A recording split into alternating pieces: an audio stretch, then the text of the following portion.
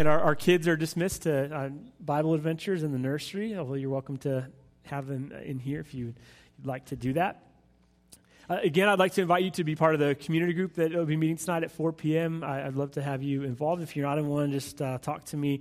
You are invited. We'd love to have you come and share in that time of fellowship and Bible study. Just let me know that you're interested. I can give you the information about that tonight.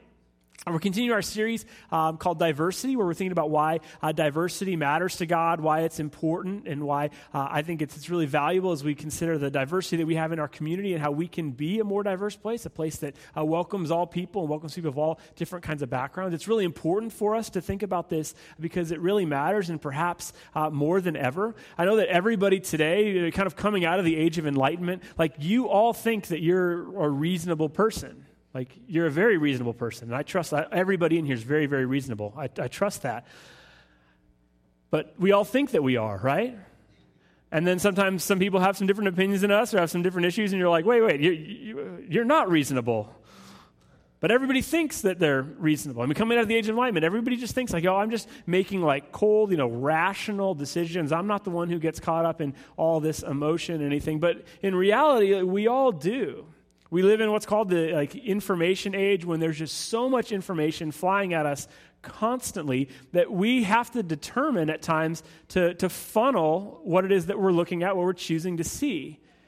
If you've ever had something kind of going wrong in your body, or as a parent, I've had this with my kids, like something's going wrong and you Google it, and then it's basically like either your kid is fine or he's dying, basically. And there's like, well, what information am I supposed to believe? I don't know. And there's just like so much information that is constantly coming at us, and we're just like, well, what am I supposed to do? How am I supposed to see? And so we develop funnels where we're only going to be looking at like certain things or certain perspectives or certain behaviors. My friend Luke recently wrote a book, and in the book he says this: we make emotional decisions, and then we search for evidence to confirm our already established decisions, and we see these philosophical assumptions played out not only in theology but also in politics. Modern political theater is our society's Rorschach inkblot test. We vote for or against a candidate, then rarely change our opinion. Instead, we spin every story to fit our already established perspectives. If he or she is our candidate, then the negative report is a lie. If he or she is their candidate, then the positive report is fake news. And I know that as you read that, you go, I wish my uncle was here. Like, if only you could show him, that'd be so great. His like political beliefs are so far, like I can't believe that he actually believes that. But we don't just do this in politics, and it's not just like your crazy uncle that does this. There was a study done at Yale University where they had two test groups, and to the one group, they asked them what percent they would say they on a scale of 1 to 10, how confident they were that they could explain how a toilet works.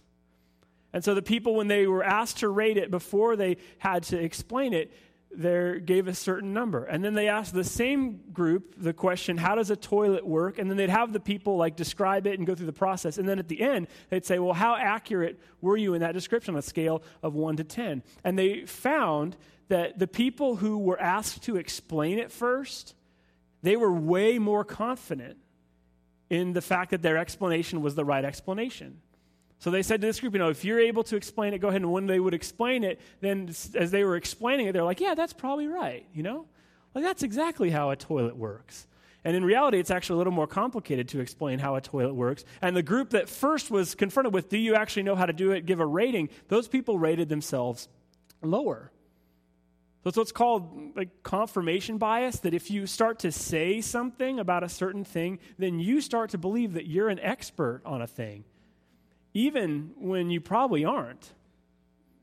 Just because you've talked about it doesn't mean that you actually know anything about it.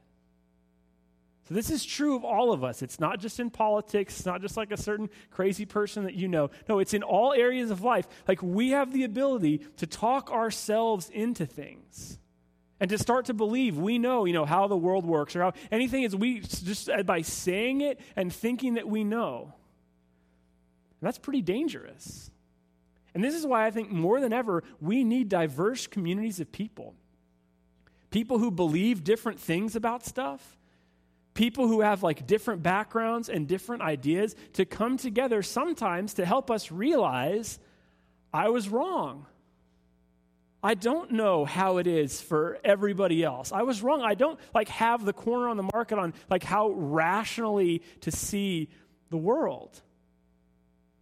The book of Isaiah has this beautiful picture of what God's hope and view is for the world. And it says it like this: the wolf will live with the lamb. The leopard will lie down with the goat. The calf and the lion and the yearling will together, and a little child will lead them.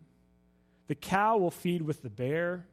Their young will lie down together, and the lion will eat straw like the ox. This is a scene that is just nice. It sounds cool, like all these animals living together, and it's really peaceful when you read it. And perhaps if you grew up as a Christian, had a Christian grandma or something, maybe in her bathroom she had a cross stitch of this, a lion laying down with a lamb. Perhaps it was a picture that looks something like this. And I know it goes, oh, that's so cute, isn't it? It's so nice. Although I would argue that lion looks like he needs some therapy. And I love therapy, but that lion doesn't look like a terrifying lion. That lion just looks like one that, the lamb has no reason to be afraid.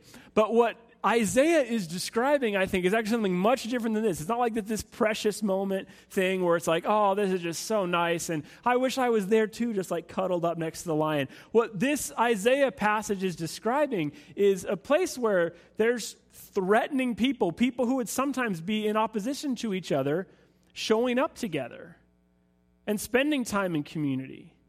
Because the lamb has legit reason to not show up and just be all lovey-dovey with the lion. And the lion then is going to eat straw like an ox instead of a lamb. And this is a community of people that is laying down its life for each other. It's different people coming together.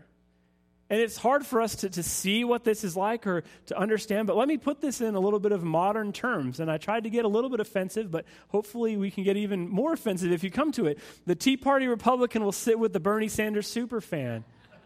The KKK member will learn from the Black Lives Matter activists. And the bacon-loving barbecue aficionado will eat vegan at potlucks. And we could go on, right? You probably have some others that you would think, who are the people that are pretty polarizing groups that it would be hard for them to sit together and hard for them to lay down their lives and learn from each other. This is the kind of community that Isaiah is envisioning. That this is going to be a God-led, Spirit-led community where different groups of people are together, where they learn from each other, where they worship God together, and people from the outside would look at it and go, there's no way those zoo animals can get along together, right? There's no way that a bear can hang out with a cow. There's no way that person can hang out with that person, but how is it that group of people is able to do that? And the answer would be because of Jesus Christ, ultimately. Because what I have in common with my brother and sister is more powerful than what I view them as opposite in other certain areas of life. In a Spirit-led community, it's so interesting to think of this. This sounds like a musical, right? A wolf laying down with a lamb, leopard with a goat, a little child is leading them. It reminds me of what it looks like to be a Spirit-led place. As a preacher, I've seen this not only in the diversity that we have here, but I've seen times when I feel like God's Spirit is really leading me personally. There are times when I'm ready to preach on Sunday, and I'm just super excited. I just get up, and I'm all right, I have something to say today, and I'm really pumped, and this is just going to blow their minds, basically. I'm getting up here, and I'm really excited. It's something that maybe God has more for me even than for you, but I'm excited. We can hold on for that one, Simon. Wait a minute. I'm pumped about what I'm doing, and at the point when I'm just saying whatever it is I'm really passionate about, I want to have a mic drop moment, but it's hard with this because it's you got to get, it's not really as effective as that. And I think this point is really going to move everybody in the room. And then sometimes you guys are oh, that's cool. Thanks, Brian. Thanks, Brian. Thanks for that. That was kind of helpful. And then there's other times when I will tell May, you can ask her, it happened several times in our marriage. I was I just feel like this has not come together this week. Can you please say some extra prayer for me? This one doesn't really seem to be feeling the same way. And I would say without fail, every time I've said that to Manny, one of you will come up to me and say, that changed my life today.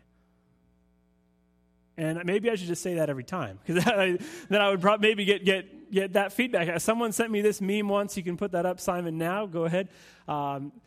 I thought my sermon would be good, and it was just okay. I thought my other sermon wasn't good, and everyone loved it. I have no idea what I'm doing. Yeah, that is how I feel at times as a leader of a faith community. And this picture here in this community of people in Isaiah, this is really a really distinct group of people. It's like, yeah, it just doesn't make sense. It has to be God that's leading them. Like, otherwise, there's just no explanation. It just doesn't make sense. How do those kinds of people like live together in that sense of community? And it's because of what God is doing in all of their lives. And this is a vision that I think Paul really grabs hold of in the New Testament. And he writes so much of the letters to the New Testament helping to get different, like very distinct groups of people to live together. Because Paul's saying it's hard, it's difficult, especially for the Jewish people who had the tradition on their side and had the law, which had been understood as a gift to them. The people of Egypt had been led out of slavery, and they were given these laws to help them form this community. And then it makes them start to feel like they're pretty unique and pretty special because of the laws that they're following. And this is much of what Jesus is interacting with in the New Testament, is they had not only like followed the law, but then the law on top of the law. And so Jesus is helping them to recognize like this ultimately isn't what makes you special. The law isn't the thing. Like what ultimately it is your relationship with God. That is the thing. And the law helps you to get there. And some of these laws you should still pay attention to, and some of them you should still consider significant. But what God has done through Jesus is he's inviting us into a new kind of community. He's inviting us into a new place, a place where we would recognize the good news of God in our world, and it was a different sort of people. And so the number one issue, considering much of the New Testament, as we've talked about a couple times in the series, is circumcision, because they're trying to understand how can a Gentile become a Jew in this, like what are we supposed to do? How is this supposed to be worked out? And Paul is very, very intense in that. He's basically like, if you guys want to force these new people to do that, then you ought to go first and just go the whole way. And that's actually in the Bible. That's what Paul says. He says, if you're going to put this thing and say, like, we're set apart, like, because of circumcision, and that's only it, if that's what you think, then go ahead and go first and go the whole way. Because this isn't ultimately what makes you special. What makes you special is your calling from God. And Paul is trying to convince these people that what is ultimately going to be your witness to the world is your willingness to follow God with your life. And it's going to look like different people loving each other. It's going to look like a different way than we've ever seen this before. And it's easy for us to fall into this way of thinking. Even today, it's easy for us to start to think like, I'm maybe better than the average person because I'm there at church somewhat regularly. I'm there. I participate. I serve at Essentia sometimes. I'm volunteering with Family Promise. Like, it's easy to start to think like this is what my identity is. But ultimately what those things are isn't like to justify us more in front of God. It's ultimately just us loving our community so other people can come and be part of what God is doing through all of us. It's easy when you do follow some part of the religious order to think that it's about justifying yourself. That's always a dangerous perspective. There are times in our marriage where Mandy has said to me, well, Brian, I think you maybe need to work on this. And what I say is, thank you so much, honey. I want to go pray about that and how I can like best apply that to my life. Of course I don't do that.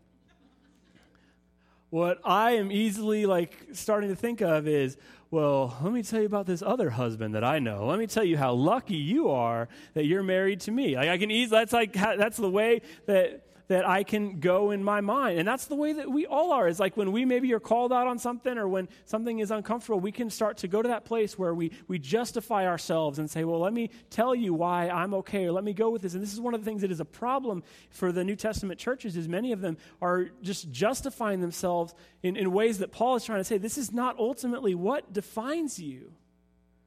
What defines you now is your relationship with Jesus Christ. This is how you see things moving forward. And so you should see yourself in a certain way because of that. So for in the book of 1 Timothy, for example, 1 Timothy 1, he says this, I thank Christ Jesus our Lord, who has given me strength, that he considered me trustworthy, appointing me to his service. Even though I was once a blasphemer and a persecutor and a violent man, I was shown mercy because I acted in ignorance and unbelief. The grace of our Lord was poured out on me abundantly, along with the faith and love that are in Christ Jesus.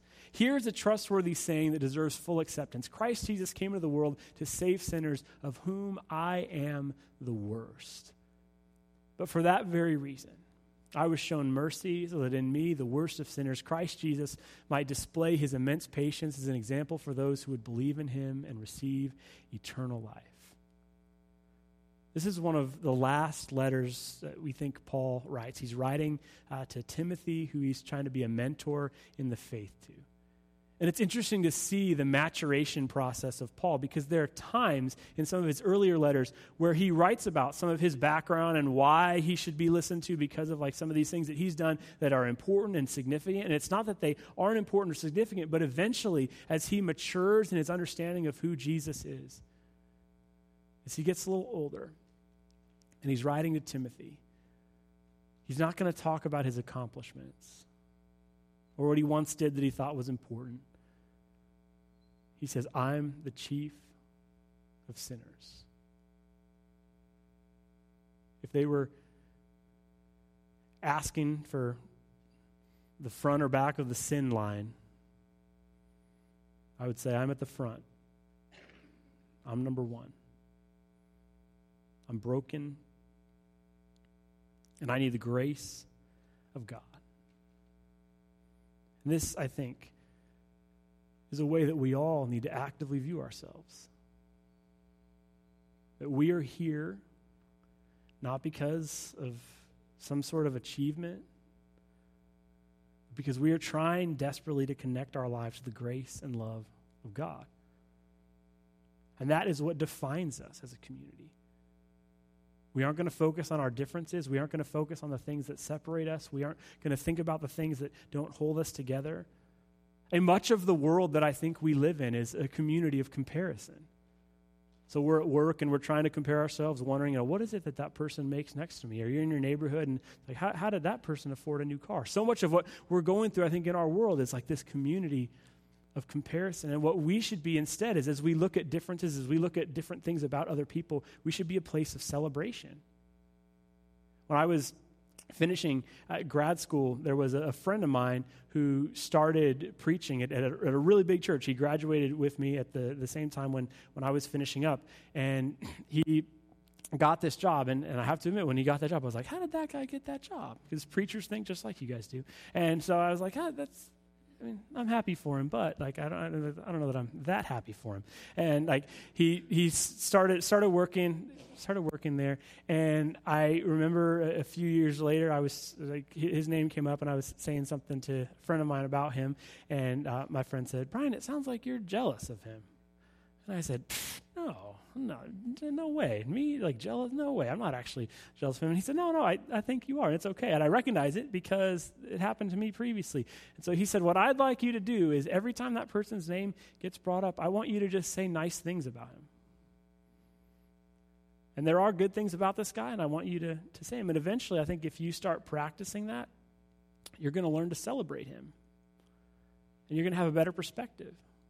And that guy might become your friend. And it's true. That guy has become a friend of mine. It's easy for us when we see other people and some of the things that they're doing or accomplishing to maybe like start to compare ourselves.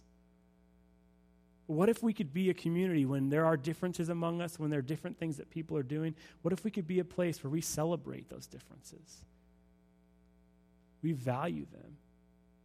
We don't try to be a place that's just always comparing ourselves to other people. We instead celebrate the things that are different about us. And at times when other people or in other situations might tend to get defensive or might tend to get jealous, What if we were a community that said, you know what, I'm the chief of sinners. I'm not perfect. I'm broken. And so I'm so happy for my brother or my sister. And I don't think we're very good at celebrating each other in our world today. What would it look like for us to be a place that celebrated the diverse things about us and among us? Because it's amazing what can happen if love like that was in the world. In Acts chapter 2, when the Holy Spirit falls and it gives this huge list of all of these different nations and all of these people who are now together and speaking the same language in this miraculous moment. There are many, many nations that are mentioned, but in Acts 2:11 it tells us that the Cretans and Arabs are there, and they are all worshiping God. They're all declaring the wonder of God in their own tongues. And I know that you don't really know that much about this, perhaps. I didn't really until I was reading some things about this recently, but Cretans and Arabs, they despised each other.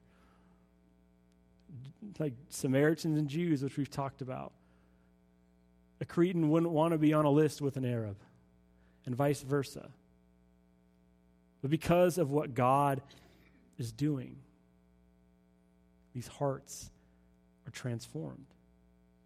Because of who Christ is, these people who once had this certain perspective for each other now have walls broken down. Such a blessing to be in a church community with diverse backgrounds, diverse ages. It's a blessing to be in a place where we aren't uniform. I had a friend of mine who was at a church that, I don't want to say the name of the church because it's in LA, but there's several thousand people in a really hopping, really popular place to be. And he was there and just decided that it wasn't the place for him anymore. And so he started going to a church that's about 30 people. And he said, I got to tell you, Brian, this feels like church now. It's a distinct, it's groups of people. There's a lot of weird people there. He's like, at the church I was at previously, everyone dressed like a hipster. And it was all kind of the same. It was all just the same. It was this homogenous, even though it was very large, it was just a uniform, homogenous group of people. And he said, it now feels like I'm part of something that's has a lot of distinct characters, and it's just kind of different and strange. It feels like I'm actually living out Christianity for the first time in many years. And I think we all need communities like that. A place where we rub up against each other in different ways, people who are different than us, people who sometimes challenge us. That's something that we need perhaps more than ever. I love how St. Augustine says this. He says the effects of sin, he describes them in Latin as incurvatas in se, which means curved inward on oneself. And if I was to use a phrase to describe what I think is a major problem in our world today, I would say it's that we are all curved inward on ourselves. One of the blessings of technology is that we get a real catered life experience, right? And you're going to go home this afternoon, and whatever it is that you like or enjoy, you can look at it on your phone, you can watch it on your TV or your computer, and it's going to be a very personalized, catered experience to you. And I say that as one who participates in that. It's easy for me to get caught up. I'm a fantasy baseball player, which basically admits I'm a real nerd. I know the closer on the Royals. You don't even need to know what that means, maybe. But for a fantasy baseball player, you know what that means or why that's important. And we all have our things that we enjoy perhaps more than the average person. But unfortunately, one of the things that technology does is it connects us more with just like-minded people. So there's a bunch of fantasy baseball nerds out there. There's a bunch of stuff that I read that you would say that is the most boring thing I've ever heard of. But I would say some of the same stuff about what you're looking at too. Not to be mean, but that's how we would be. And so we live in a world, I think, that is just increasingly, we're just curved into ourselves. That we have this catered, personalized world experience. And that's why it's so important for us to be around people that are different, because I think we're curved in on ourselves and we're killing ourselves in this way. And so you look at some people's posts on Facebook or on social media or something, and you think, how does that person possibly view the world like that? And they would think the same thing about you. Or why is that person doing that? Why is that person doing those things in that way? We continue to separate instead of being part of the communities that I think we're designed to be a part of. Places where we experience people who are different than us. And it's profound when we see that. And it's really like a lion and a lamb laying down together. It's the lion choosing to eat straw. There's a movie that was released several years ago that's always worth going back to watch called Remember the Titans.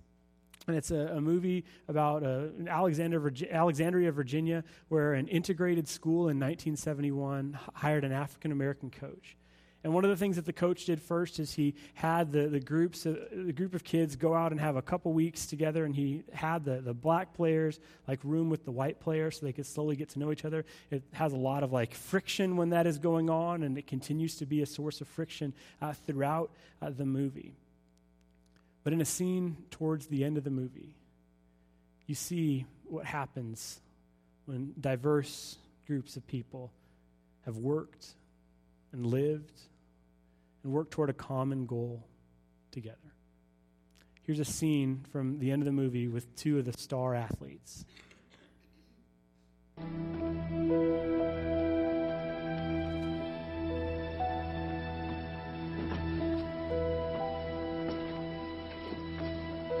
Only Ken's allowed in here. Alice, are you blind? Don't you see the family resemblance? That's my brother. All right.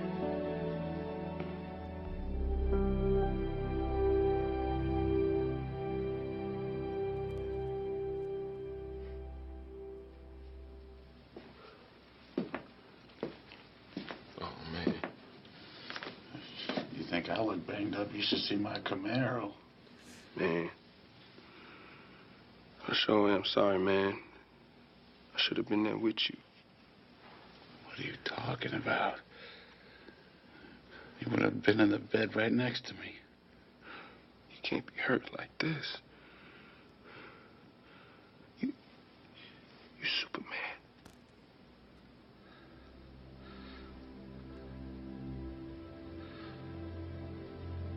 I was afraid of you, Julius. I only saw what I was afraid of. And now I know I was only hating my brother. I tell you what, though. When all this is over, and you gonna move out the same neighborhood together.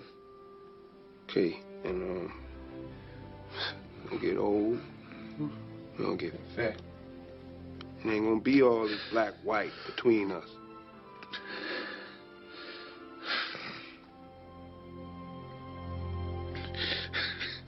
Left side. Strong side.